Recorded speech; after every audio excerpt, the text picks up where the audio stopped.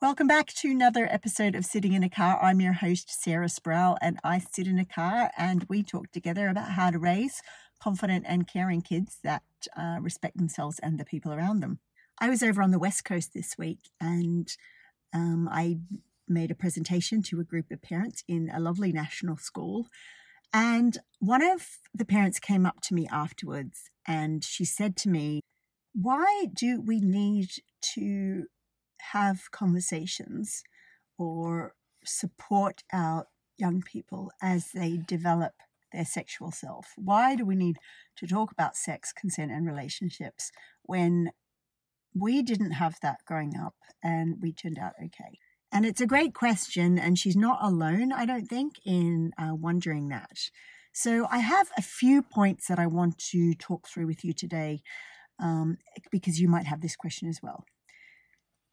The first point is that we live in a very different world to the worlds that we had growing up. Not only do we have greater access to information, our young people and our children have greater access to a wide variety of media and social media, which means that they are bombarded with way more messages than we were growing up. The world is a different place in terms of how the media treats sex as well, and how this social media treats sex, because there are a lot of media personalities and people out there very comfortable with talking about their sexuality, displaying their sexuality in very strong and in very sort of clear ways. So our children see a whole lot more examples of what is possible in the world. There is also a lot more sexualization in the world, a lot more people portraying themselves as a very sort of sensuous sexual person. There are a lot more messages that might be suggesting that to be in a relationship or to be sexually active is the best thing to be. So while all of us have gone through puberty, parents of my age and this parent's age did not go through puberty in the same social environment. So there's a lot more pressure on young people nowadays. Now, I'm not saying they're not able to manage the pressure, because a lot of young people are very capable of managing and growing up in the world in which they live. But what I'm saying is that because there is so much information and so much diversity, young people do need the support of a trusted and respected adult, someone that cares for them and wants the best for them.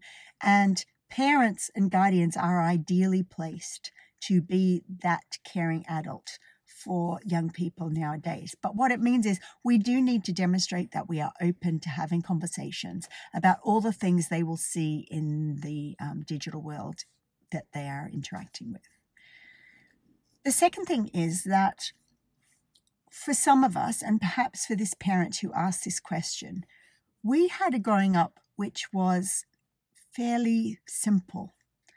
It may be that our innate sexuality, the sort of relationships we wanted, were very much in line with what was accepted during the time in which we grew up. So, for example, if you or I grew up and we were straight in a sense that we were interested in being attracted only to an opposite sex partner, and we happened to have the good fortune of being attracted to someone who was attracted to us in return, and we had a relationship that ended up leading to a committed relationship, maybe marriage, we would have had a grown-up experience which was in line with what the world told us at the time was a healthy and good human experience. Okay, and we may not have had the experience of falling in love or being attracted to someone that was sort of outside the norms, or someone that didn't love us back or was attracted to us back, or we might not have had in our experience being in relationship with someone who was attracted to multiple people at the same time, and us having to deal with, okay, well, what did that mean for me? Do I want to still be in a relationship with this person? Okay, so do you see what I'm saying? Like, depending on what our growing up experience was like, it may be that we had an easy time of it. And that doesn't necessarily mean that our young person will have an equally easy time. So if our children are not having an easy time of growing up because whatever their interests are or whatever their attraction is, if it's not in line with the sort of the standard, what the world accepts as being normal and healthy, then they are going to be sort of dealing with this tugging sensation, or the world says to me I should be like this, but I'm not like this.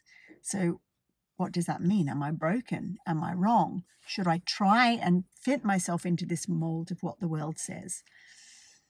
So that's why conversations, or showing our young people that we can be open to talking about, whatever their experience is of growing up, whatever they're interested in, that we have a sense of an acceptance that people are different in so many ways. It can be protective for our young people. They're not on their own as they face the world. They know we have their back. They know we love them, we care for them, and we want the best for them. So that is why when parents come up to me and they say, why do we need to talk about these things? Like, we've turned out okay. I remember that I need to be really clear about why these conversations are important, why things might be different for our kids than they were for us. Point one, our kids are growing up in a different world altogether. But point two, our kids are different human beings to us, and their natural interests or inclinations may not be in line with the behaviors that are acceptable in the world today.